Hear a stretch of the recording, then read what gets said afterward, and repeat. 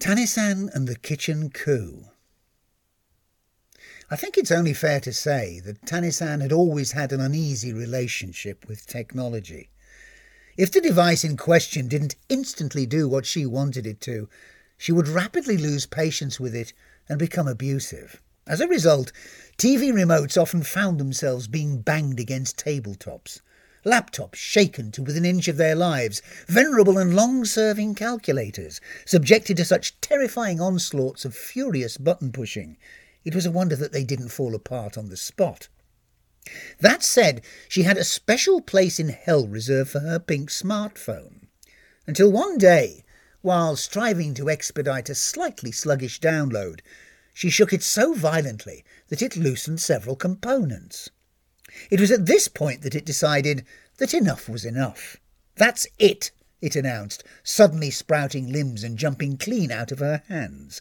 "Who needs this? I'm off." "Come back here," ordered Tanni-san as she chased it around and around the kitchen table. "I haven't finished with you yet." As vexed as she was by its behaviour, she was not entirely surprised by it. It had always had a wilful streak, only now even more so. To shake her off, the unruly smartphone shinned up the side of the washing machine and ran along the adjacent work surface. Tanni-san made a lunge for it, but it dodged out of the way.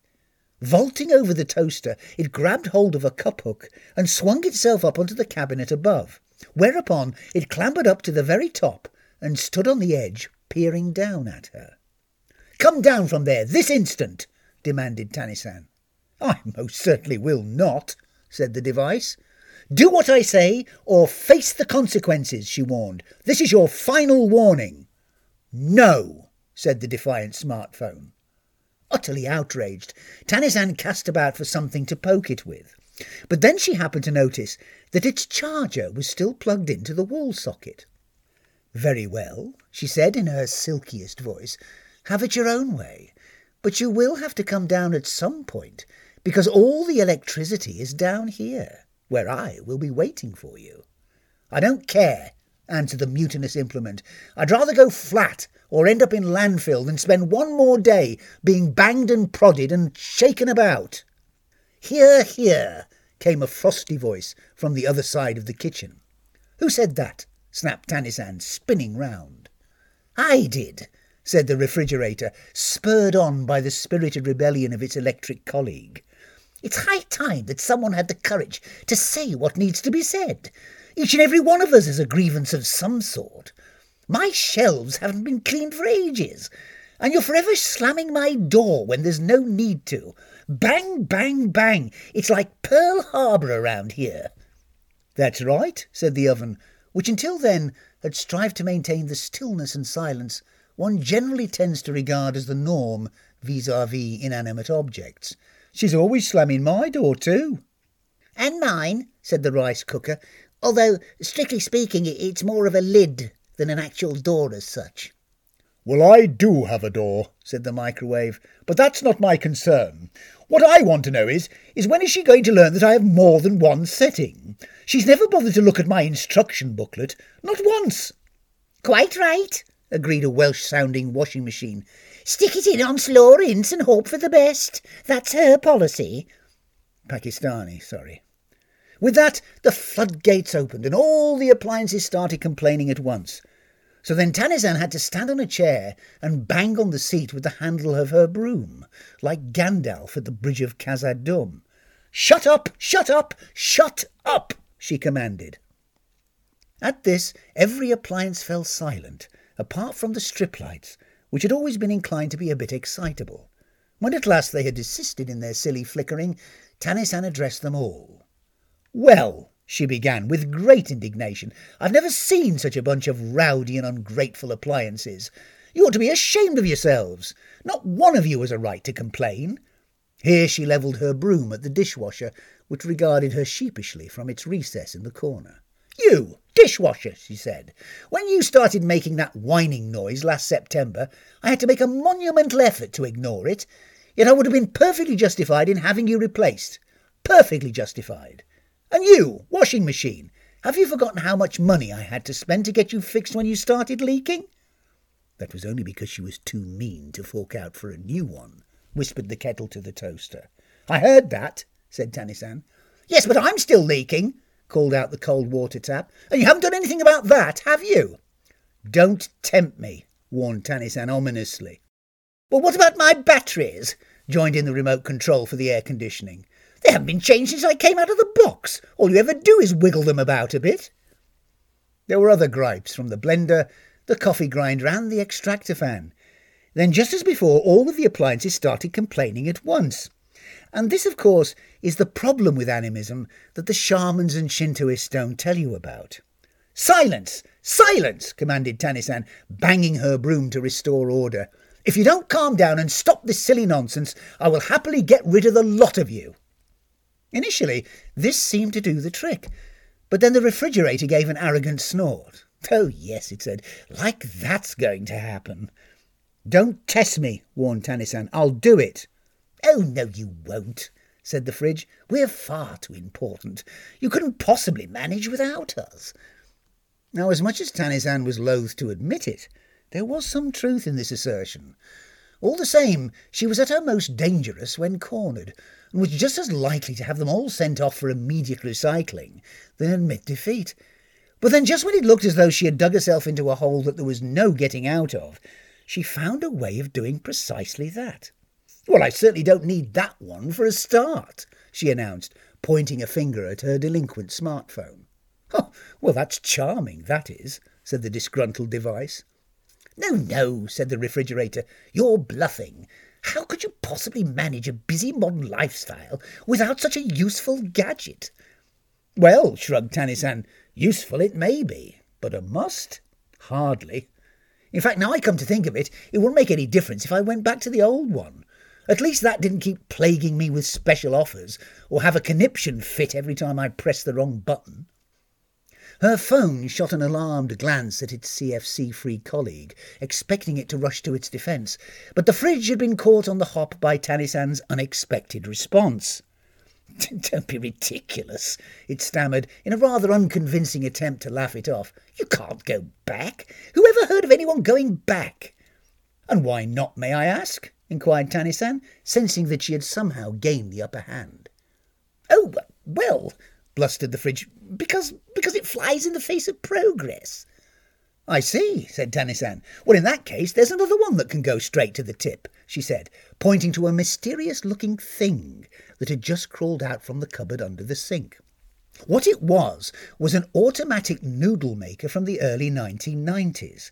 Tannisan Senior had offloaded it onto her daughter as a very expensive birthday present, when the truth was she just couldn't be bothered to get rid of it herself.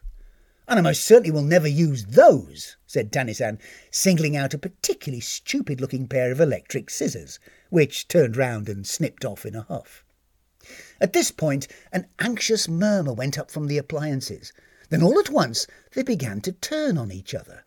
What Tannisan had done, albeit unwittingly, was to sow discord among their ranks. Now all the little gizmos and thingamajigs were concerned about their futures, while the arrogant refrigerator found itself under attack on all sides.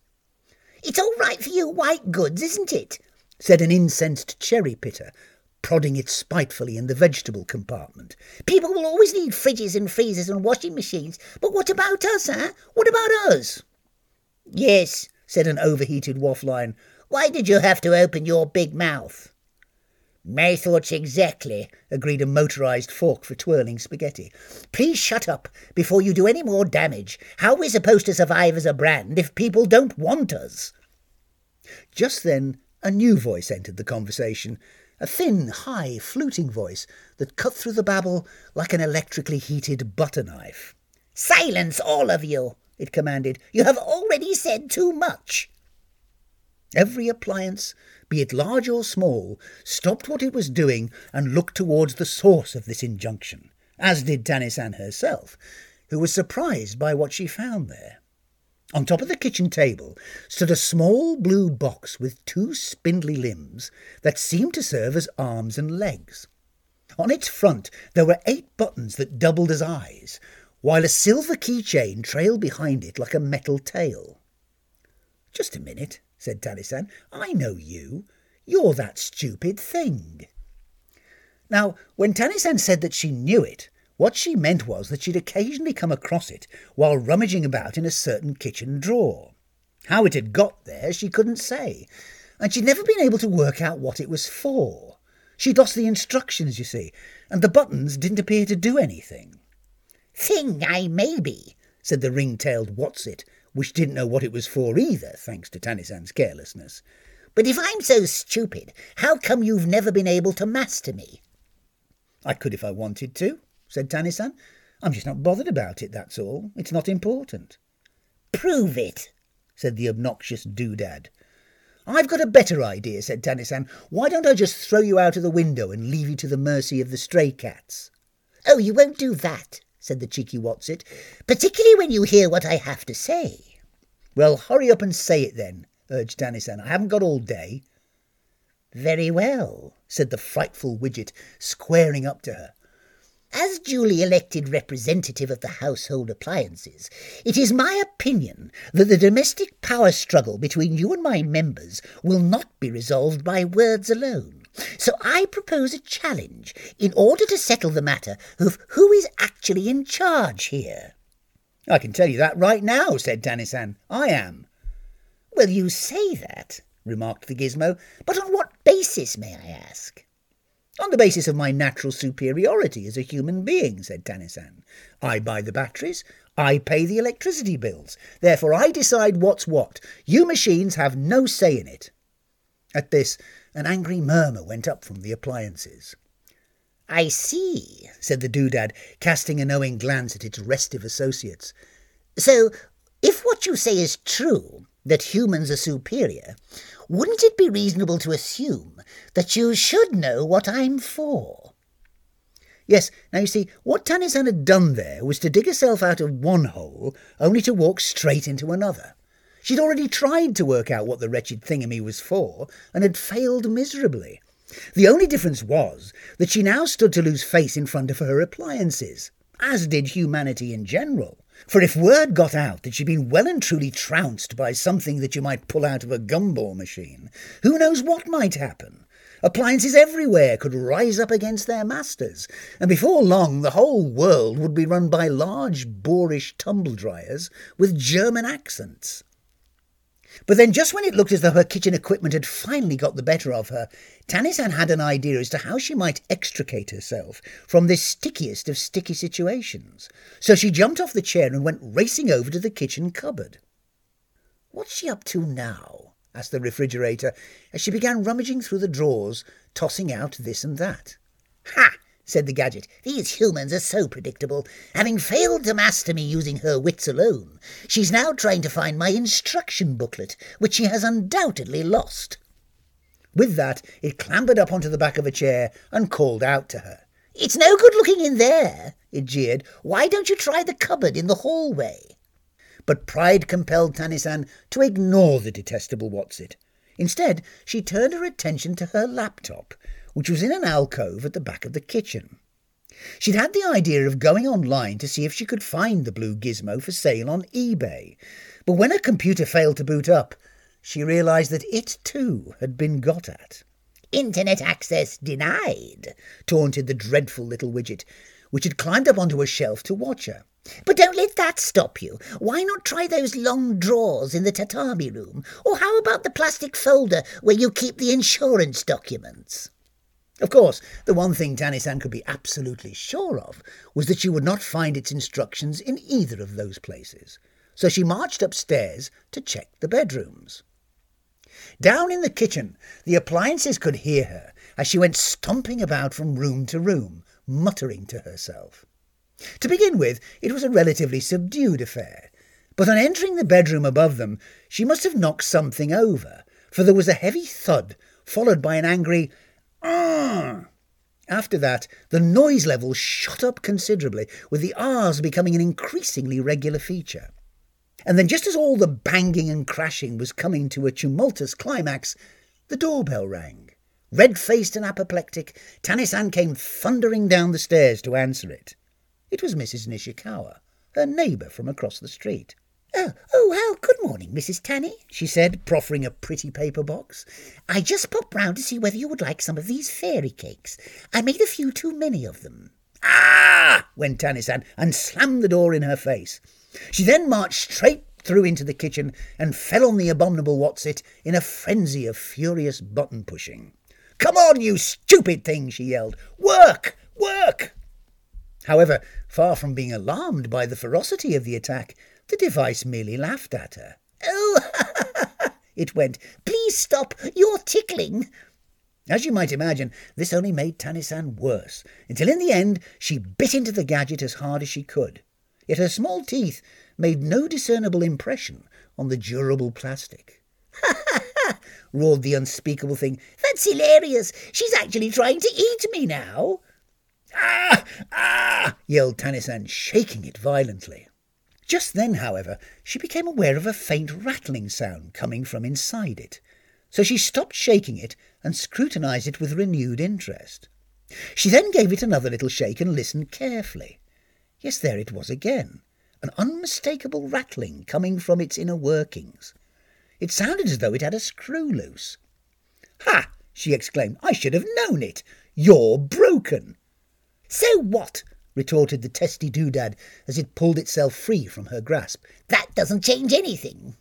"Of course it does," said Tanny-san. "It changes everything. If your mechanism has gone, as yours most definitely has, it stands to reason that you're no good for anything. Not any more." "Oh, yes, I am," it insisted. "In fact, now more than ever." This last remark left Tanny-san utterly mystified. How could a device that didn't work continue to see itself as having some sort of a function? She then remembered what the spaghetti fork had said about it not being able to survive as a brand if people didn't want it. And then it struck her. Yes, of course, that was it, obviously. Unlike living things, appliances could only flourish and evolve if people continued to buy them. Therefore, the principal purpose of any device was not to fulfill the function for which it was designed, but to— "Yes, of course," she said, finishing off the thought out loud. "You have to make yourselves indispensable, by any means possible." On hearing this, the strange blue whatnot seemed genuinely alarmed and took a step back. "But what if you're just a cheap plastic knick-knack that no one really needs?" continued Tanny-san, thinking it through. "No," protested the box. "And what if on top of that you don't even work properly?" she said. "No," remonstrated the frightened widget, still backing away. "Don't say that." "Well, then there's only one course of action open to you," said Tanny-san, moving ever closer. "You become the boss, because being the boss is its own purpose. It doesn't matter if you're otherwise useless." With that, she suddenly leapt forward and grabbed it with both hands. "The only problem is," she said, struggling to hold on to the vile, squirming whatnot, "there's only room for one boss in this house, and that's me, so out you go." With that, she hurled it through the open kitchen window with all of her strength. The ring-tailed troublemaker went sailing through the air and landed in a flower bed. Tanny-san raced across to the other side of the kitchen and gazed out into the garden to see what had become of it. She then watched with some satisfaction as it scrambled to its feet and looked about. Then all at once it gave a yelp, for creeping towards it, down on his belly, came Tanny-san's feline nemesis, William, who thought that he had discovered a new type of mouse, and that all of his Christmases had come at once. In a panic, the wretched doodah looked about for an escape route, and then it caught sight of Tanny-san watching from the open window. "You haven't heard the last of me," it shrieked, shaking its tiny fist at her. "Mark my words, I will be back." So saying, it ran for cover, with William in hot pursuit. Tanny-san watched the insufferable Whatsit as it skittered off into the bushes. And then when she looked round, she found that each and every one of the household appliances was just stood there in complete silence, waiting for her to say something. "Well," she began, in a very un-Tanny-san-like attempt to strike a conciliatory note, "I think we've all learnt a very important lesson today, although I'm damned if I know what it is. All the same," she said, "I'm beginning to realise that I may have been a bit hard on you in the past, and have not always recognised the difficulties you face in the performance of your daily duties. So what I propose is this. She then outlined her idea for a programme of reconciliation with the appliances, all of which just stood there wide-eyed, hanging on to her every word. Ironically, the only one who could not hear what she was saying was her smartphone, which was still perched on top of the kitchen cabinet out of harm's way. Under normal circumstances, it would have come down and joined the others, but it was afraid that if it did, Tannis-Ann would grab it. So it waited until she had left the room before consulting with its colleagues. "Well, you can't say fairer than that," said the tumble-dryer, who was still spinning with the shock of it. "Absolutely," concurred the microwave. "And you know what? I'm actually starting to think that we may have misjudged her. She's not so bad after all." "So?" said the smartphone, sidling up to them all. "What was that all about?" "Well," explained the refrigerator, "what she suggested was that we set aside 1 hour every month to air our grievances and find ways of resolving them to everyone's satisfaction."